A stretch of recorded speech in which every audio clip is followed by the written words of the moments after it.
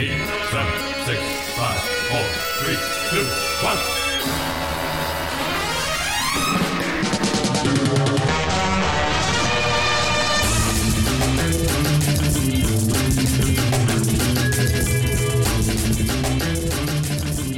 Hey everybody, it's Optimism Vaccine. I'm Steve.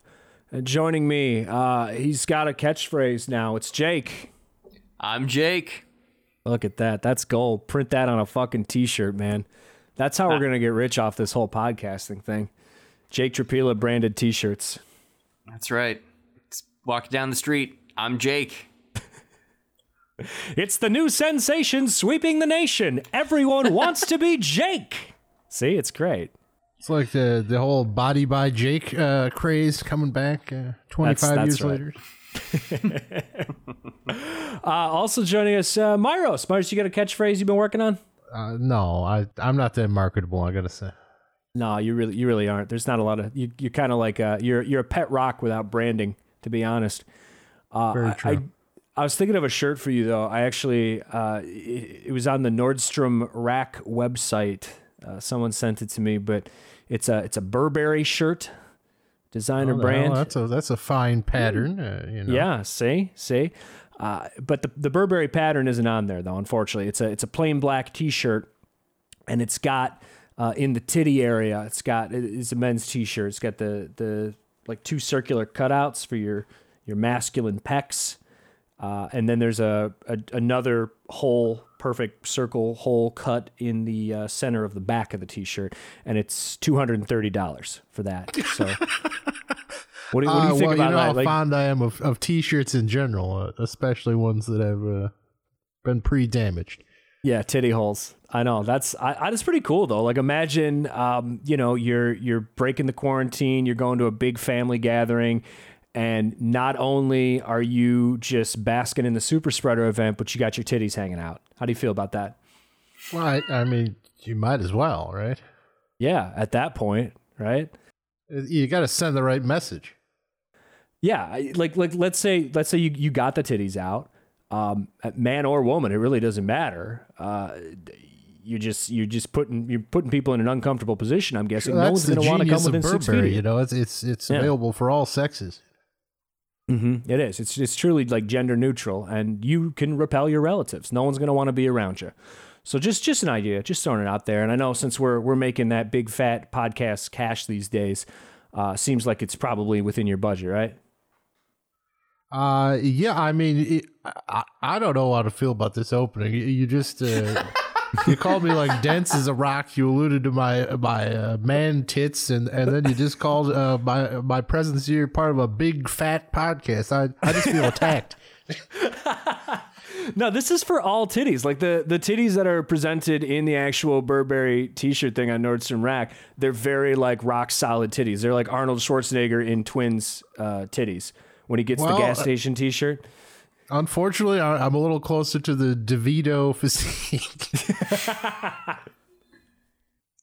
Well, we can work on that, you know? We'll just, it's fine. You got plenty of time. None of us can really work as much as we want. We're all trapped at home. It's a good time to get some rock hard titties.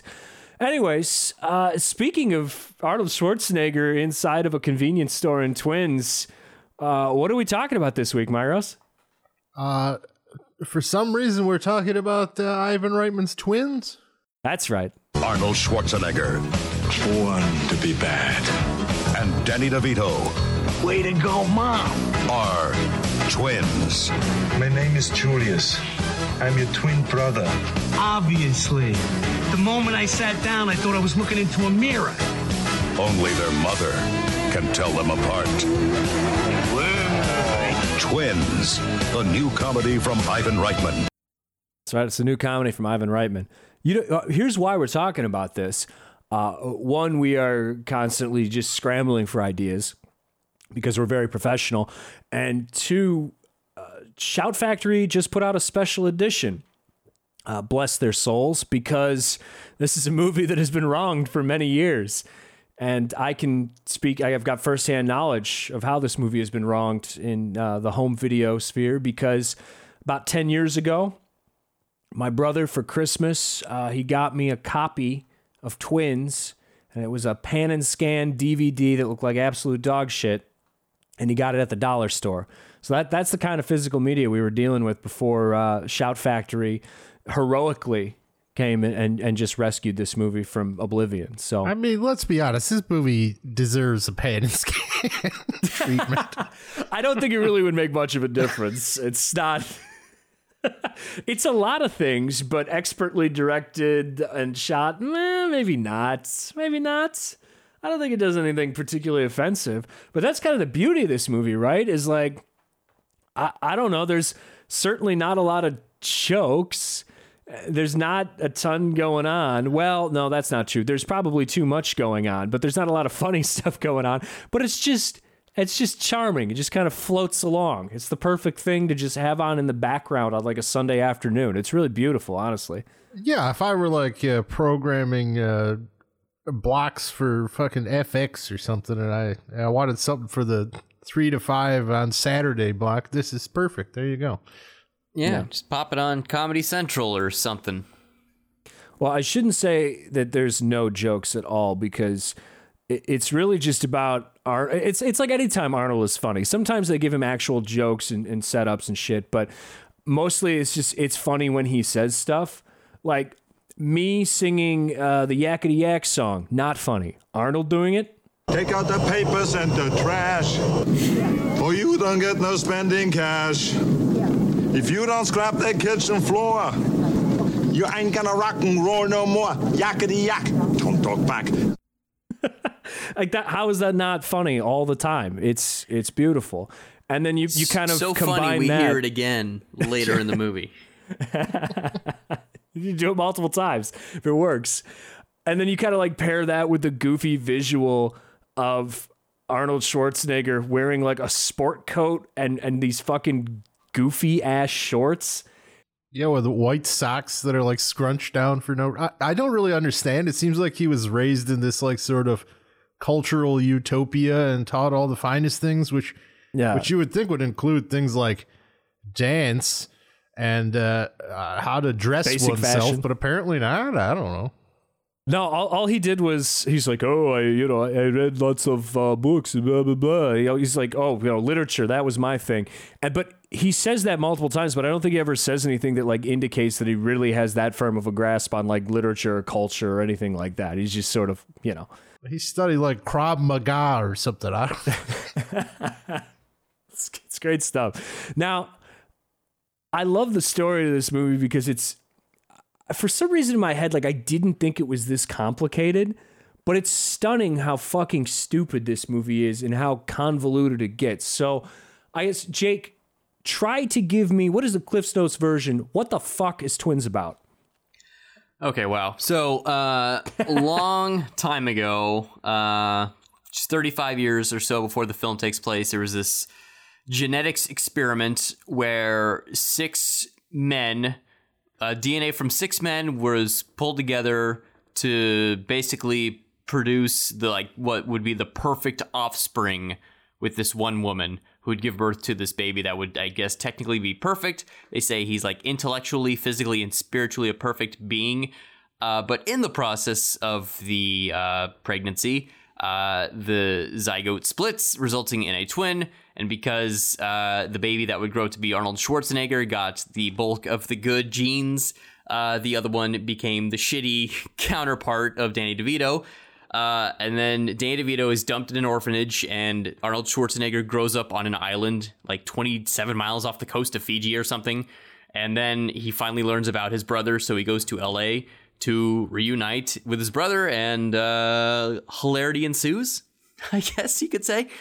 Yeah. That's it. And then the whole thing is just about how Arnold is like this fish out of water in society. He's kind of just acclimating to people while also reuniting with his brother and not knowing what a real piece of shit his brother is, because he's like owes money to mobsters and he steals cars to make his earnings, and he sleeps around with married women. So yeah. So the weird thing is, like, you would think this would involve, I guess you could maybe pull this off. I don't know. I feel like somewhere in some draft of this fucking script, it must have mentioned Nazi expatriates. But I feel like you might even get away with this, except it's so reliant on this bullshit like twin magic nonsense. Like Arnold doesn't research where Danny DeVito is at any given point. He just finds him because they're connected, because they're twins. It's just like, fucking write a solution to this problem, not just like, well, I feel him. Well, we were having this conversation before we started recording, and I asked you, Steve, is Ivan Reitman a good director? I mean, I'm inclined to say yes, just because I'm familiar enough with the stuff that he's done.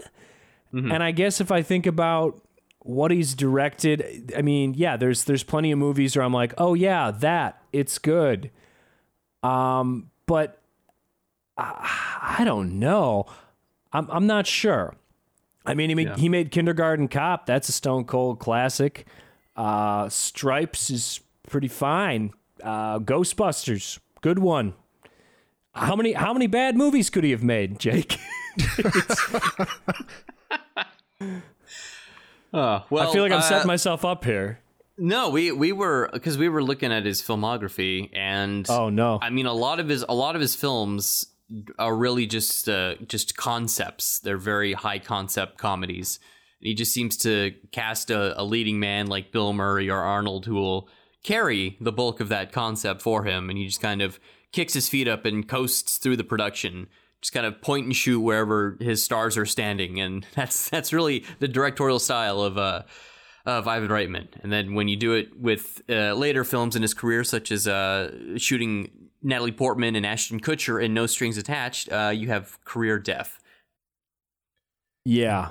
I think it really fell apart when he tried to like recapture the Ghostbusters with Evolution without he didn't have Bill Murray working for him at that time. And I look at his resume and I don't like a lot of his even classic films, really. I guess. Wait a second. Are you gonna hate on Legal Eagles with Robert fucking Redford? I can't say as I've ever had the pleasure, honestly, but I've never been fond of like the Stripes Meatballs era stuff. But I mean, Ghostbusters is obviously works. I'm of the age that it's almost impossible for me to not like that movie, but it's also, you got to wonder how much Ramis had to do with that, because he's a far better comedy director. Kindergarten Cop's one I would have to agree with, although again, it's not an especially well-made film. It's just it's a much better script than we have here with Twins, and Arnold is at the top of his comedy game. But. No, I don't know. Like, I guess you're probably right. Like, I'm looking at some of this shit that he's done, and this is pretty fucking bleak, man. Like, boy. Let's go through a few of these. My Super Ex-Girlfriend, no thanks. Evolution, it's got some defenders, but no thanks. 6 Days, 7 Nights, no. Junior, I haven't seen that in about 20 years. It's real. It makes Twins seem like the greatest movie ever made, I'll tell you that. There's Dave. How about Dave, guys? We all love Dave. My favorite president movie. That's something. This is rough. There's really not a lot here. Kindergarten Cop, great. Ghostbusters 2, fine. Twins, I like, okay. Legal Eagles actually sucks ass, I'm sorry. Ghostbusters, good. Stripes, fine. Meatballs, fine.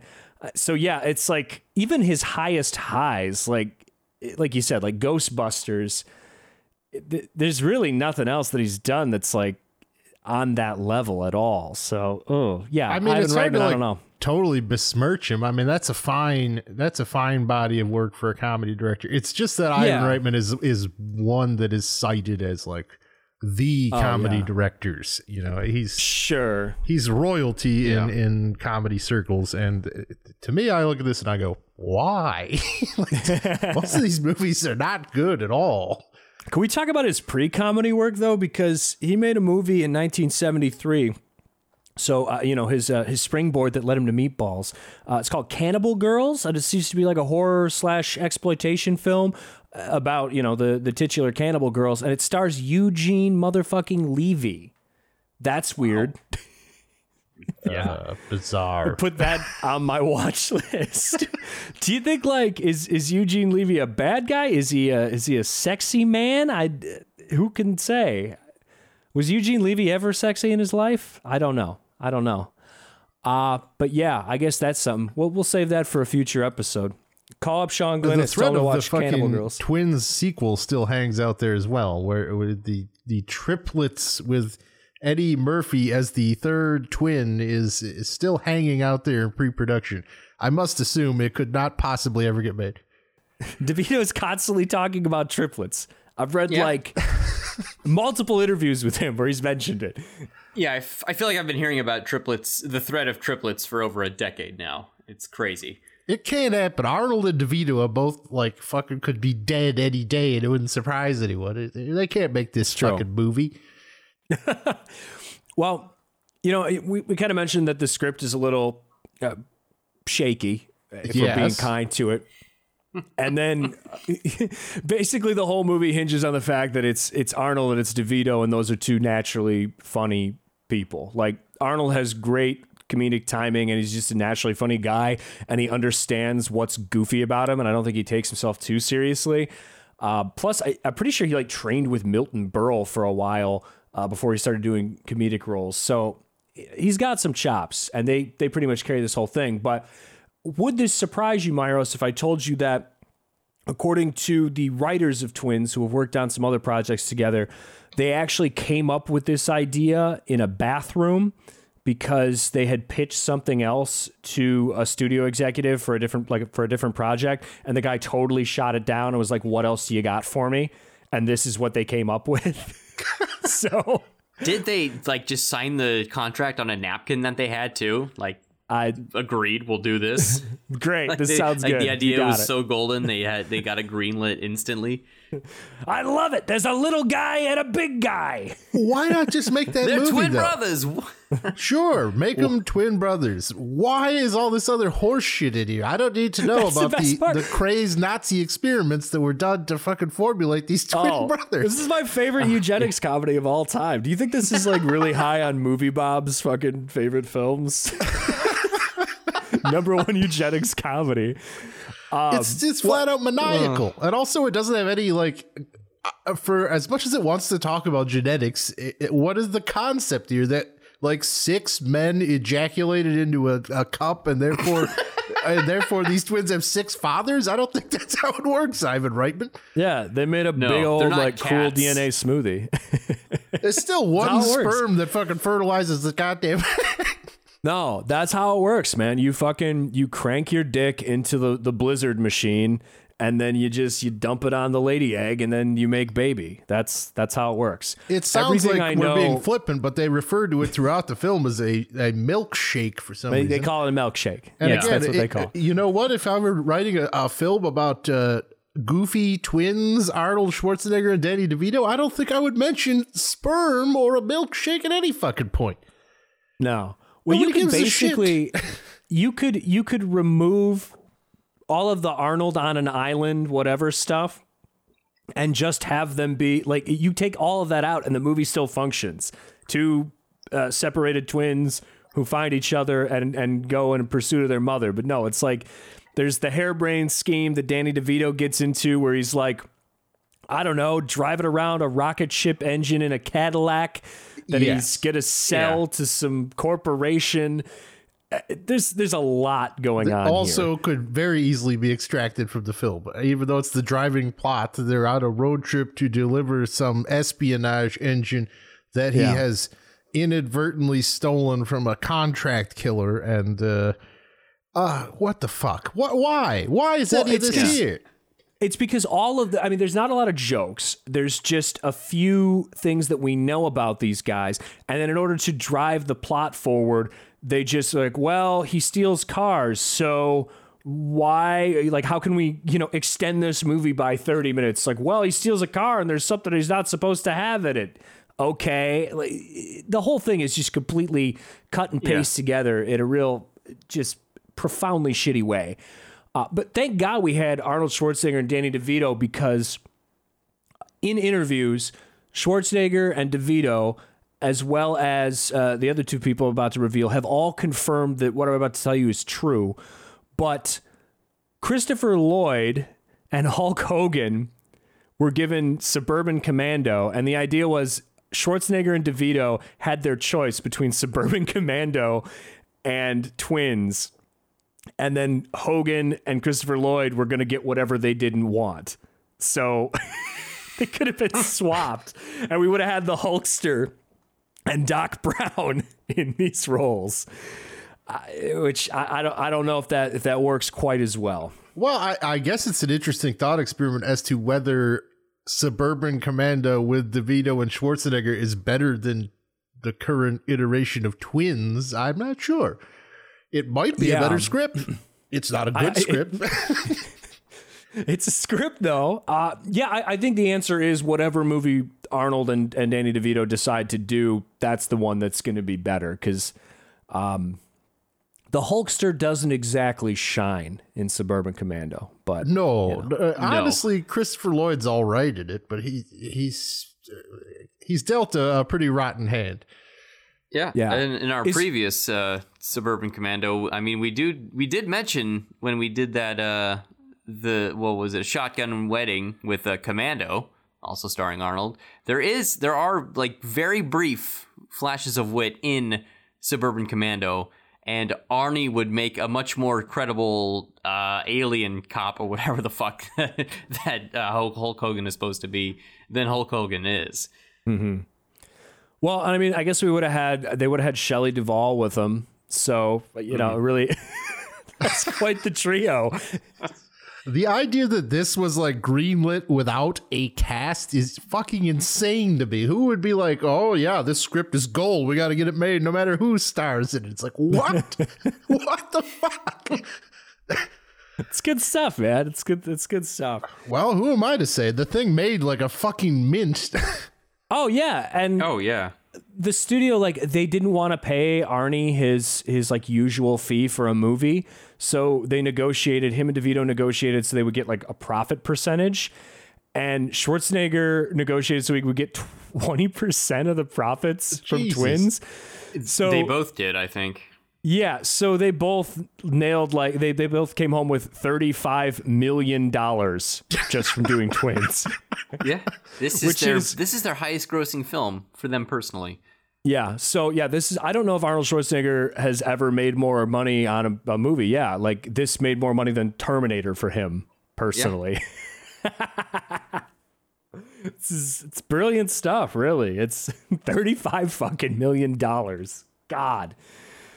Oh, but yeah, I don't know. It's fine. Like, I don't think I would rush out and buy this unless you have a particular like nostalgic attachment, and then go grab the Shout Factory Blu-ray because it looks better than any existing home release. So yeah, that's cool. But it's something, man. It's good background stuff. There's worse Arnold movies. There's worse DeVito movies. There's worse Reitman movies. It's fine. It's all right. Yep. So. Yeah. I don't know. I guess, let's move on to another knee-slapping comedy. How's that sound? You guys ever seen De Palma's Sisters? Sisters. They were once one in body, and perhaps one in mind. Danielle and Dominique. One loving, one hating, one innocent, the other...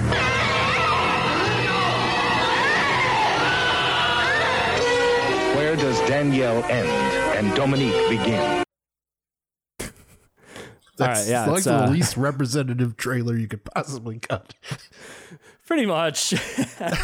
I tried to put it together the best I could, but yeah, the trailer's it's very of its time. It's kind of selling something it's not exactly delivering on. But this is really an important De Palma movie, if only because it sort of launched what we conceive of as like what a Brian De Palma movie is. He did a lot of satire and comedy driven stuff before this. Mm-hmm. And then, he dropped Sisters in our laps, and I don't think it's by any stretch the best Brian De Palma movie, But if you needed to just give someone a shorthand Cliff's Notes version of like, okay, this is all the Brian De Palma stuff, that the motifs, the themes, all that stuff, it's all here. Like it's got everything. If you got the Brian De Palma bingo card, you're covering the whole fucking thing up. So yeah, I haven't seen this one in about 10 years, and it looks great. First time I've seen it in high def, I think, and it's a lot better than I remember it being, I guess. It's just great. Yeah. I'd never seen this one, I gotta say. It was new to me, but I am pretty lax on the Brian De Palma catalog, unfortunately, which is odd, because every time I see one of his movies, I'm like, oh, this guy knows what the fuck he's doing. Yeah. I ought to watch more, but then I'll just watch fucking YouTube or something, because I'm a piece of shit. Yeah, that's pretty much it. Brian De Palma or Logan Paul, the choice is clear, man. You've made it. You've committed. Jake, how about you? What was the last time you watched Sisters? I feel like I need to do like a full like De Palma rewatch after watching this, because it just kind of sparked my interest in him again. Yeah, it's kind of crazy, like how formally impressive this is. We were just kind of peeking at his filmography before the show. He directed 6 feature films from like 1968 to 1972, and then in 1972 he also unleashed Sisters. It's his 7th movie, and he really found his voice here. And this is like the Brian De Palma we know took off, because then he's got Phantom of the Paradise and Obsession and Carrie all came out within the span of 3 years after this. But I had first seen this, I think, about 5 years ago, and it was not a very good quality. I think it was just a DVD rip. But I watched the shiny new Criterion Blu-ray. It's gorgeous. And yeah, this is not my favorite De Palma film, but it's so much better than I remembered. And I think if you kind of distill down, like you said, Steve, the elements of his filmography to like their basic fundamentals, it's all here.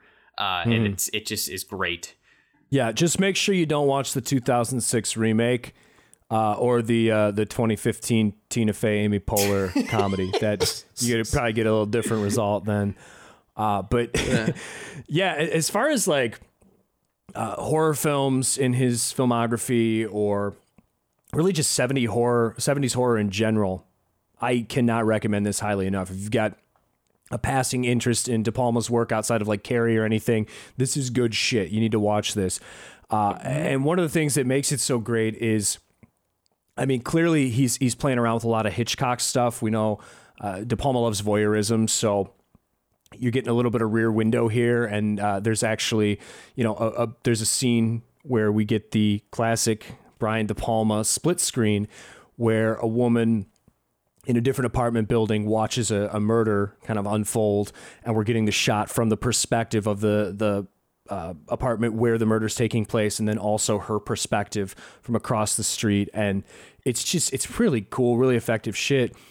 But De Palma's humor is still here. Like, as grisly as that initial murder is, where like a guy just gets stabbed in the fucking face and you get just squirts of that bright red 1970s blood. Yeah. This movie's still really funny. Like, the beginning, at least, is the whole Peeping Tom show setup for this is fantastic. Because, throughout this, it's just like voyeurism plays such an important role, and there's so like, it's so sinister and leering and all this stuff. But then the movie literally starts with a fucked up game show where they set up people, unsuspecting people, in like Peeping Tom situations with actresses, and then they see how they'll react. It's like, oh, will he watch the woman take off her bra, or will he be a gentleman and leave the room, And that's how these two characters, the woman who plays the titular sisters, and our poor little murder victim, that's how they meet, is on this show. He's the one who he gets set up on this voyeurism show, Peeping Tom, and she's the actress they hired. And then because they both won, she gets a wonderful cutlery. There we go. That's how you say that word. Cutlery set with like a big ass fucking butcher knife, of course, great thing to give a future murderer. And then he's a black guy, and he gets dinner for two at a hot restaurant called the African Room, which is just absolute, like, fucking just weird, like, Roots-inspired nonsense. And yeah, it's just like, I don't know. It's got that comedy and that biting social satire that he was doing prior to this. And then you just watch him completely do a Hitchcockian, like, thriller horror thing, and it just feels so natural, and none of it feels like a retread. Like, he's totally doing his own thing, but it's still this great homage. So yeah, I'm rambling at this point, but it's fucking good. It's really good shit. Oh, I was just gonna say, like, for me, it's not quite as successful as his strongest work, like stuff like Blowout. I didn't get the tension as thickly as De Palma can certainly pull off, nor did I get the sort of thematic consistency you'll see in something like Carrie, but it is still really interestingly filmed, to be sure, and it goes in a direction. Like, for the bulk of the film, I'm kind of going, okay, yeah, he's doing Hitchcock. That's pretty standard. De Palma obviously infatuated with Hitchcock, but man, it takes a turn, that's for sure.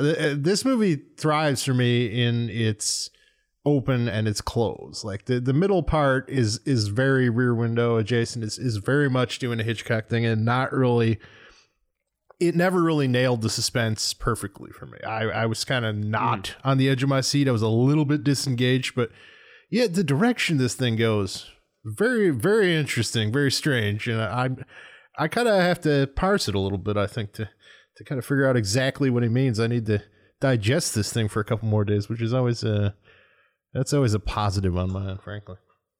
Mm-hmm. Yeah, it's really interesting how, like, including that opening Peeping Tom's segment, which, like, the little jokey game show, but like that coupled with the opening credits, which are overlaid over like these X-rays of embryo, but what's interesting is that you only really see one embryo at a time. It's like that in the Peeping Tom with the voyeurism and like the parcel of knives that she wins as a gift. Like the entire film is basically set up in this whole 5 minutes, which I had not remembered. Like for some, I forgot all about the opening. I thought it started with them just meeting at the club, but yeah, it's great. And just, I mean, it's probably just a side effect of us watching all the shit we had to for the last episode.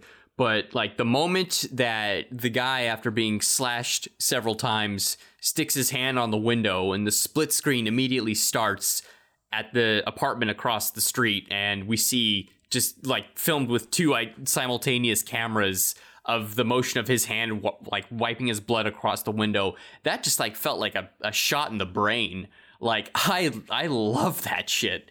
It's superb, and it's like, oh, we need to just only watch good movies for this podcast, because that was like a real fat chance, buddy. Yeah, I know, it's a shame, but yeah, it was just good stuff. It really hit me this time. Yeah, it's very assured filmmaking. It's impressive stuff. Like it's hard to overstate how well crafted that open is, and not just, you know, visually. It's just, it is. The entire film is set up there quite beautifully, quite efficiently. And yeah, this is a very strong film. Very strong. I don't mean to undersell it. I just, you know, sometimes things click for you a certain way, and this might not have, but nonetheless, I was incredibly impressed with it. And again, it's just this bizarre fucking like mesmerist ending where he's like inserting this other woman into the memories of the twins. It's so interesting and strange, and it's not where you think the film is headed at all. All of a sudden, it's just like, okay, this is a little predictable. I bet you there's no twin. I got this thing cracked, and then all of a sudden, it's just like, what? What is he doing? Yeah. The kind of twist towards the end where it switches from this really beautifully shot 35 millimeter color film to just kind of really grainy, fucking weird black and white 16 millimeter, and literally like the transition to that is the camera just zooming into the protagonist's iris, and then we end up in this 16 millimeter grainy memory. It's really incredible stuff. It's the kind of thing you just don't see in films ever. Like, movies are made this well. Sorry, that's that's just the long and short of it. It's like a really long sequence too, and it's just filled with like bizarre imagery, like the conjoined triplets tap dancing next to each other and things like that. It's wild. Well, and it's sure to have this bizarre non-ending too, where it's just like, oh yeah, that murder that this movie's about, it doesn't matter at all. Like, it's irrelevant to the conclusion of the film. I do love that, just that final shot of just that helpless zoom of Durning staring at the couch is great. He's great in this too. Yeah. Well, and that's the thing too, is just like going back to the voyeurism thing. Cause really, I mean, we did Sisters because twin cast, sure. But so much of this movie hinges on the voyeurism stuff, and voyeurism in this movie, it's not only like unhealthy, but it's like it's kind of, we know it is like, oh, it could be unhealthy, it could be kind of perverted and shit, but it's dangerous. And De Palma really drives that home. And you know, at the end, he's just sort of looking at the sofa, but no one gives a fuck about the sofa. And also, it's like, if you look at what happened to the woman journalist, it's like, wow, what happened? Well, she was voyeuristic, and then look at the horrible situation that she ended up in. So yeah, no one gives a fuck about the sofa anymore. The case doesn't matter, and yet he's still sort of obsessed. He has this dangerous obsession with this murder and what happened. It's really great stuff. But yeah, shit, man. If you haven't seen Sisters, I don't know what you're doing with your life. Fix it. Go watch it now. It's crazy too, because De Palma sort of conceived this. It's such just a tight movie thematically, and it's written really well. And it's got this sort of slow build beginning, but it's totally worth it for the payoff. But he got the idea for this movie just because he read like a Life magazine article about Masha and Dasha Krylasipova, who are the hosts of Red Scare. No, they're the famous Siamese twins from Moscow. Like, there's a couple, like, over the course of the last like 200 years. There's a few like super famous ones. So like the Hilton sisters, who were in Freaks, they're super famous. Chang and Ang, who were like the original Siamese twins. That's where the phrase comes from, which, this is fucked up. As a brief aside, those guys, they ended up, obviously they were from Siam, but they moved to America to do like entertainment shit, and they ended up settling in North Carolina, where they owned a plantation with fucking slaves, and they were each married to a different woman and had like a shit ton of children. So yeah, that's kind of wild. Fuck, man. The original Siamese twins had slaves was not somewhere that I expected to go when I was, looking into some of this stuff. But yeah, anyways, so yeah, De Palma was just looking at this photograph of these two sisters, and he thought it was really weird because in the picture he was looking at, one of them looked really happy and the other one looked like just kind of pissed off. And he thought it was interesting. That's like, oh, you have these two people, but obviously they can be totally, totally different.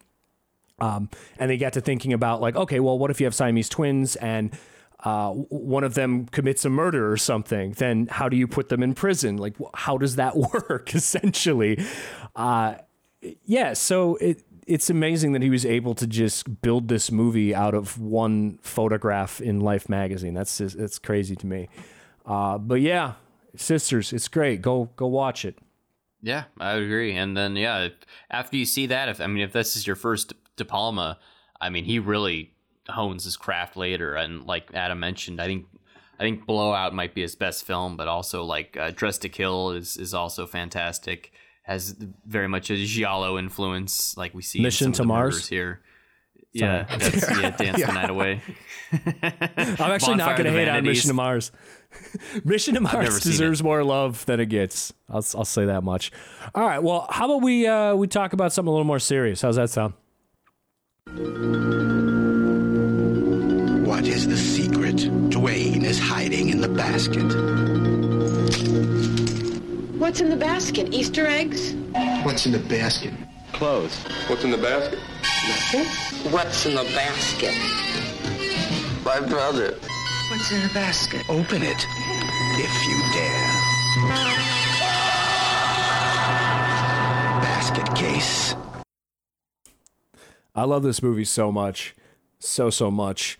Also, fuck Rudy Giuliani. He really completely ruined Times Square. It's weird to me that watching this movie, which was shot in what's now Times Square, in 1982, like it made me nostalgic for something that existed before I was born and that I've never experienced before in my life. It's just amazing. This is one of the grimiest looking movies I have ever seen in my entire life. Jake, what is Basket Case? Oh boy, Basket Case by the great Frank Henenlotter. It's the story of two loving brothers. There's Dwayne and Belial. Belial was separated from Dwayne. They were born conjoined. Belial was essentially a growth on his side, and he lives in a wicker basket that Dwayne takes with him everywhere. And the two brothers are basically on a revenge mission to kill the doctors that separated them at birth. Or really not at birth, in their youth. But yeah, and Belial is a crazy mound of flesh that likes to eat and kill people, I guess you could say.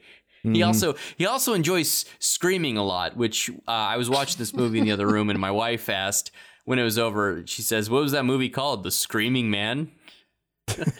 Oh, he's not a man. He's like a ball of flesh that was removed from another man.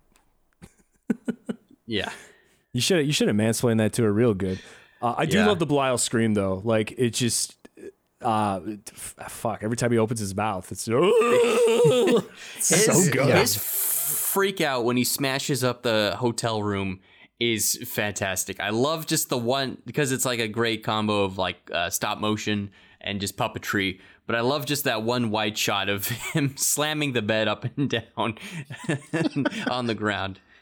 It's the best stop motion you'll ever see in your life right there. Oh, 100%. That's like one of my favorite memories is years and years and years ago. This must have been shit.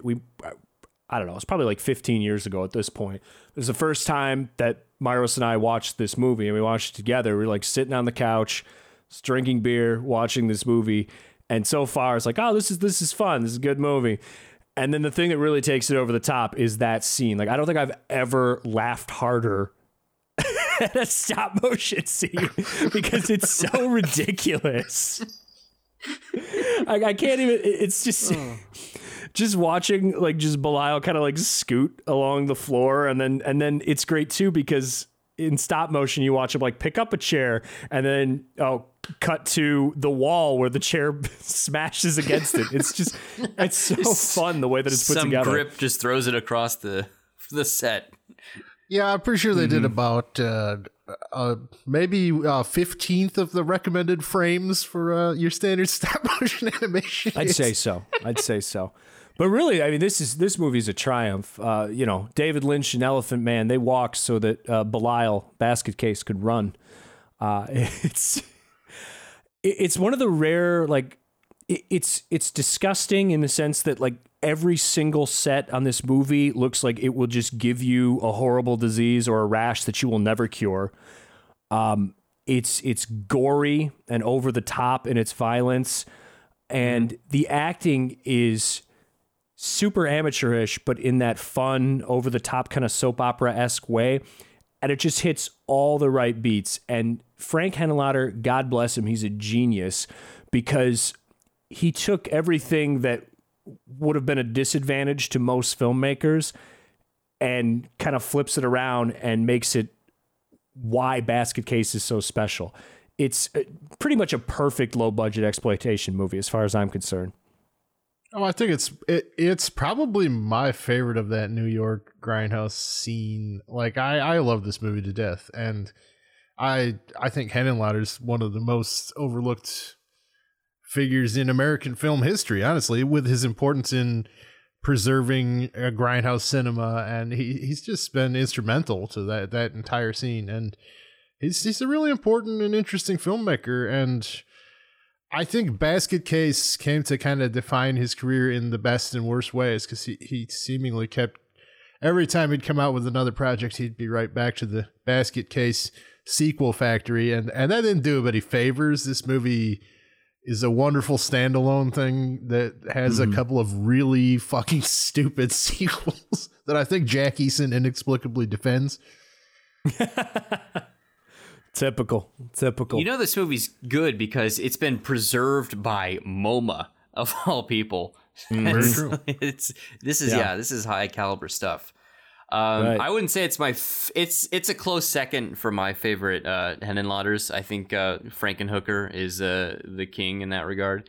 But it's another good one. This is really, really terrific stuff. And I had a wonderful time watching it all over again. It's a tight 90 minutes. It's just, Belial I love that crazy bastard. He's a wonderful creation. It's very funny. Henenlotter's got a great, like him and, we mentioned De Palma's got a great sense of humor, and Henenlotter's films are really funny as well. But Basket Case is just a blast.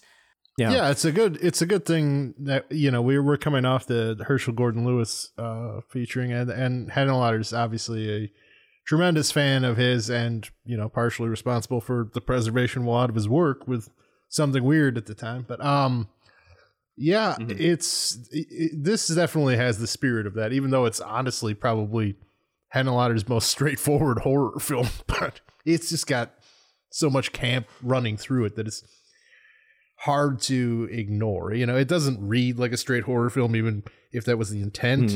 And if it was the intent, then Henenlotter was at least smart enough to pivot in the direction that it was his style obviously fit. But there are things in this movie that are not just a big fucking goof too. Like, talk about your strange ending choices. Like, this thing also, much like Sisters, it goes in a direction very suddenly, and it's just this bizarre sequence where Dwayne is just dreaming of Belial's actions as he runs through the city, depicted by Dwayne's nude body, even though he's actually asleep. And we see his penis like 3 times. It's pretty cool. It's just a very, very bizarre sequence, wherein it goes from kind of this goofy thing to this very, very strange thing where all of a sudden Belial's like murders Dwayne's lover and is like humping her corpse, and then they like fucking kill each other in a really bittersweet ending. But it's also again, this movie has 2 sequels for no reason, so a little undercut, but yeah, I've never seen those for that reason. I would go ahead and not. They're really fucking dumb, and the makeup effects are really like much less charming, I would say. It's like they try to do a whole Freaks thing, and it just doesn't work. No, most of the side characters, they look like, I don't know, like if you made like a Mac Tonight out of wax and then just kind of melted them a little bit. That's pretty much all there is to it. And then the third one is the one where it's like Belial, he bangs a chick and then has little Belial babies, right? Is that that's the third one? Yeah, and he has like a robo body or something. Yeah, and then I start getting confused because then Full Moon came out with that movie like in between Basket Case 2 and 3 called Head of the Family, which is about a little like Belial guy in a little robot body, and it's the same as Basket Case 2 and 3. There's a lot of confusion that happens in my brain around this period. So yeah, I don't know, but don't bother with the sequels. Really, it also like totally abandons Dwayne as a character too. Like the sequels are very much Belial movies, and that's the opposite of what this is. This is a totally Dwayne. Kevin Van Hentenryck, that's the actor. He's who still has amazing hair. He looks great. I mean, he's got a look about him, that's for sure. But he's in the sequels, but he's given nothing. Like they obviously were just like, we're making these people love Belial. Which is weird. Like Belial as a mascot is just like, I don't know. It doesn't really work. And it kind of undercuts the whole first movie, which, we didn't really get into the finer points of the plot, but essentially Belial and Dwayne they're born as conjoined twins, but Belial is, small and fucked up. And then when they get separated, they go on this like killing rampage to get back at the people who hurt Belial and separated them and this, that, and the other thing. So, they kill their dad. They're killing these doctors. They're just going through a list of all these different people.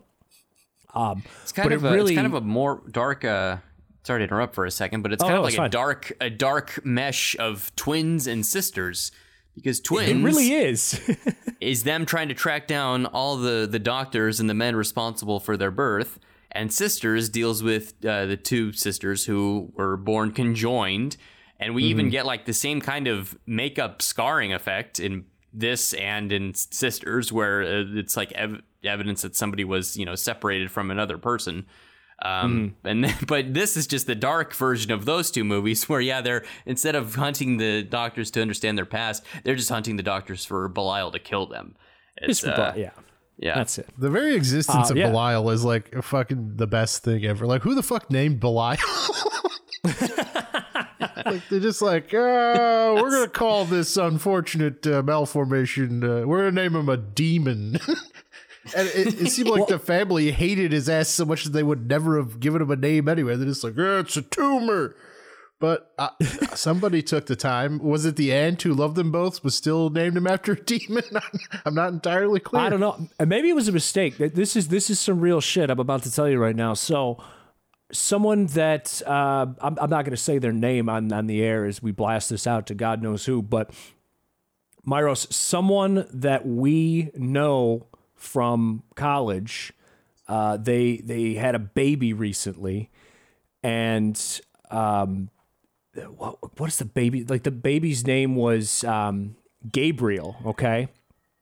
And then to stay with the baby theme, they went with an angel name for the middle name.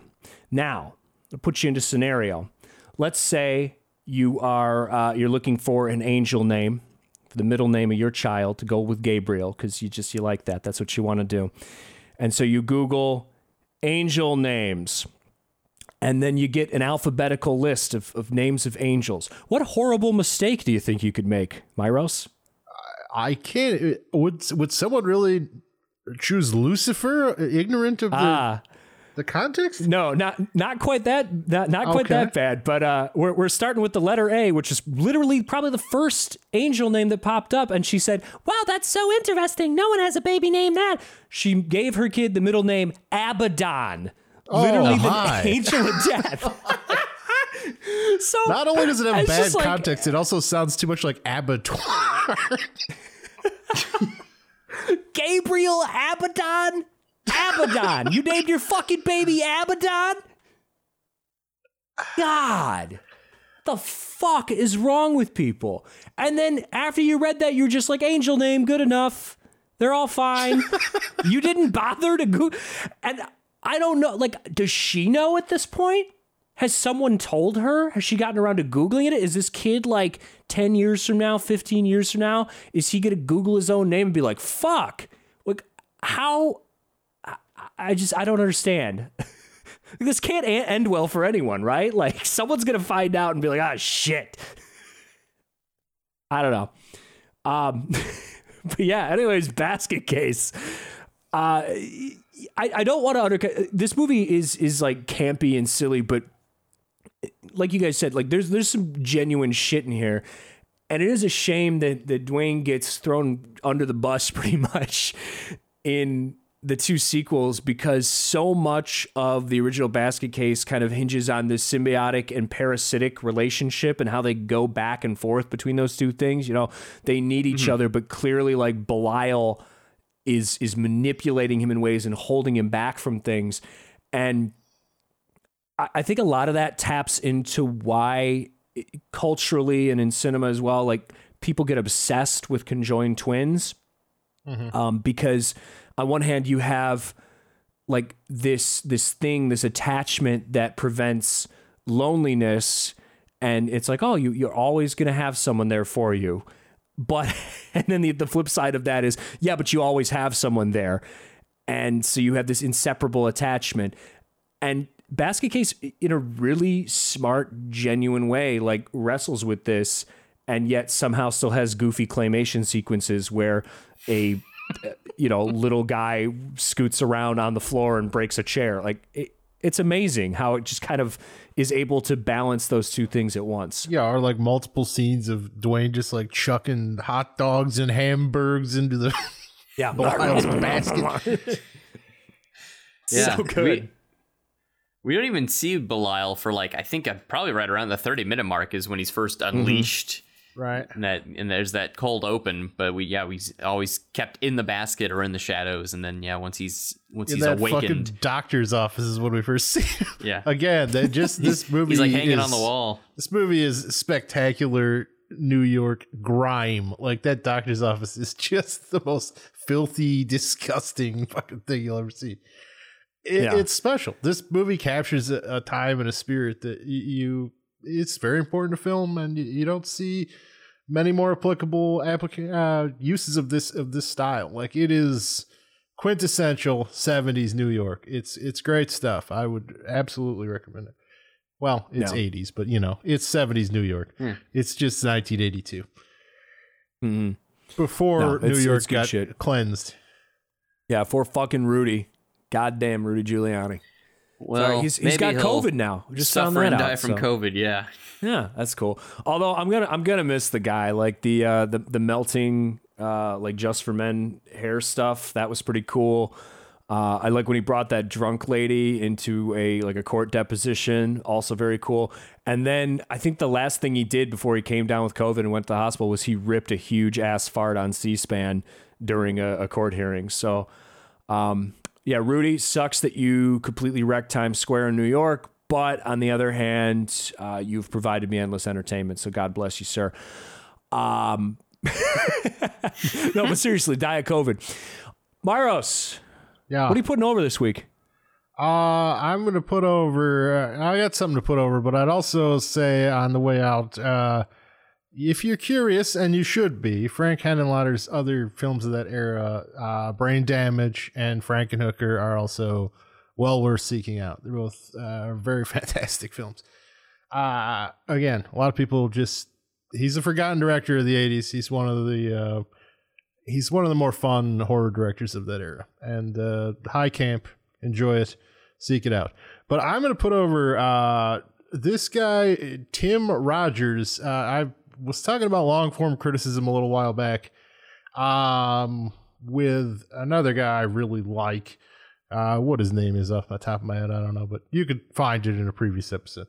Noah Caldwell Gervais, that was his name. But Tim Rogers is more prominent critic who worked for Kotaku for a long time, but he's kind of doing his own thing now, and his own thing is a lot more interesting than what he was doing for Kotaku. He's got this series of action button reviews, and he just did one recently on Pac-Man and one previously on Doom, and these are like 3.5 hour long reviews of games that seemingly would not warrant it, and they're just kind of stories that encompass eras of his life and eras of America, honestly. And they're really excellent and well worth a couple hours investment if you have any sort of interest in that type of discourse. All right. Jake, what are you putting over this week? Yeah, so we mentioned briefly when we were discussing the comedies of Ivan Reitman that he had leading man Bill Murray in some of his films, of course. And I actually watched this film a couple weeks ago for the first time. Not too many people seem to really know or talk about it. But I'm going to put over a movie called Quick Change, which I believe was released 30 years ago. Have either of you guys seen Quick Change? I have not. Yeah, that's like one of my favorite movies from when I was a kid. Yeah, it's excellent. The first 20 minutes is Bill Murray in a full clown makeup, clown costume, robbing a bank. And it's like a genuinely funny movie. And it's also like maybe one of the best Bill Murray comedy performances. He's aided by Gina Davis and Randy Quaid, pre-nut job Randy Quaid. And it's basically this whole like chase between this veteran cop who's trying to hunt down the clown that robbed the bank. It's weird that like it's not like really talked about much, but I highly recommend it. Quick Change, it's great. Check it out. Cool. This week, I was thinking I was gonna put over the new Blumhouse movie, which is it's available on demand, or if you're a psycho, I guess you go see it in a theater or whatever. Freaky, new Blumhouse flick.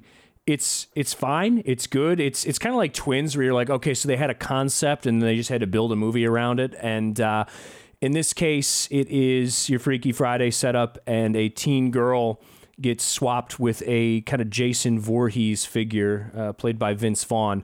So, if you've ever wanted to see Vince Vaughn kiss a teenage boy on the mouth, this is a movie that delivers that for you. It's just, I don't know, it's gorier than I expected. It's pretty fun. There's some good laughs in it. I don't think it's top tier Blumhouse by a long shot, but after we watched their short films that they did for Amazon Prime this year, they weren't even short films. They're full-length films. I fucking they wish did, they were the short series. films. I know, me too. I was just thinking that. Well, they are short if you watch them at 1.5 times speed, which I'd highly recommend. Only way to watch cinema, baby. It's a nice return to form. It's stupid as fuck. It's right up there with like Fantasy Island, or I guess you could say it's a slightly less successful version of Happy Death Day. In that same vein. So yeah, good way to kill 90 minutes, but I don't want to do a lukewarm put over, because that's not what I'm about here. So I'm going to put over the new god of online criticism. And a lot of you are thinking, well, is Cuff going to talk about Neglia again? Steve's always going on about Neglia. Oh, the next best picture. No. Neglia's old hat. We have a new king. Let me tell you about your new god that you will bow down to. Cinema therapy. Holy shit. This is just, I don't know. If you really like to torture yourself and you want to experience the worst shit on the internet, this is incredible stuff. So it's like the kind of clickbaity titles where they're like, so-and-so reacts to such and such, but it's filtered through I guess like a therapist's point of view. So get ready for videos like family therapist reacts to co-parenting in Ant-Man. Therapist reacts to extreme isolation in The Martian. Relationship therapist cringes at dating in Twilight. Is Kristoff the perfect man? Relationship therapist talks Frozen 2. This is the kind of stuff that we need right now in our film criticism. So yeah, Jake, this is probably your favorite thing on the internet right now, I'd assume. Yeah, I gotta go binge watch the whole series again after we're done recording here. Yeah, I was thinking, it's like, should I watch another Cinema Therapy or should I throw myself in front of a moving car? And the choice is clear. So yeah, I don't know. If you want to see the worst shit on the internet, go fucking watch that. It's painful and things like this shouldn't exist, but here we are, and they do. So with that, if you're listening to this podcast right now, do us a big favor. There's a couple of links in the description of the podcast. So if you look at the description, you will see a link to our iTunes page. Please click that. Go to our iTunes page. Give us a 5-star rating and a written review. It helps us out a ton. It takes like 2 seconds to do. If you haven't done it yet, please, I'm begging you, do it. iTunes uses some cockamamie algorithm to determine who's important and who's not. And it hinges almost entirely on dumb bullshit like this, ratings and reviews. So help us rise to the top of the cesspool, and we will be forever grateful.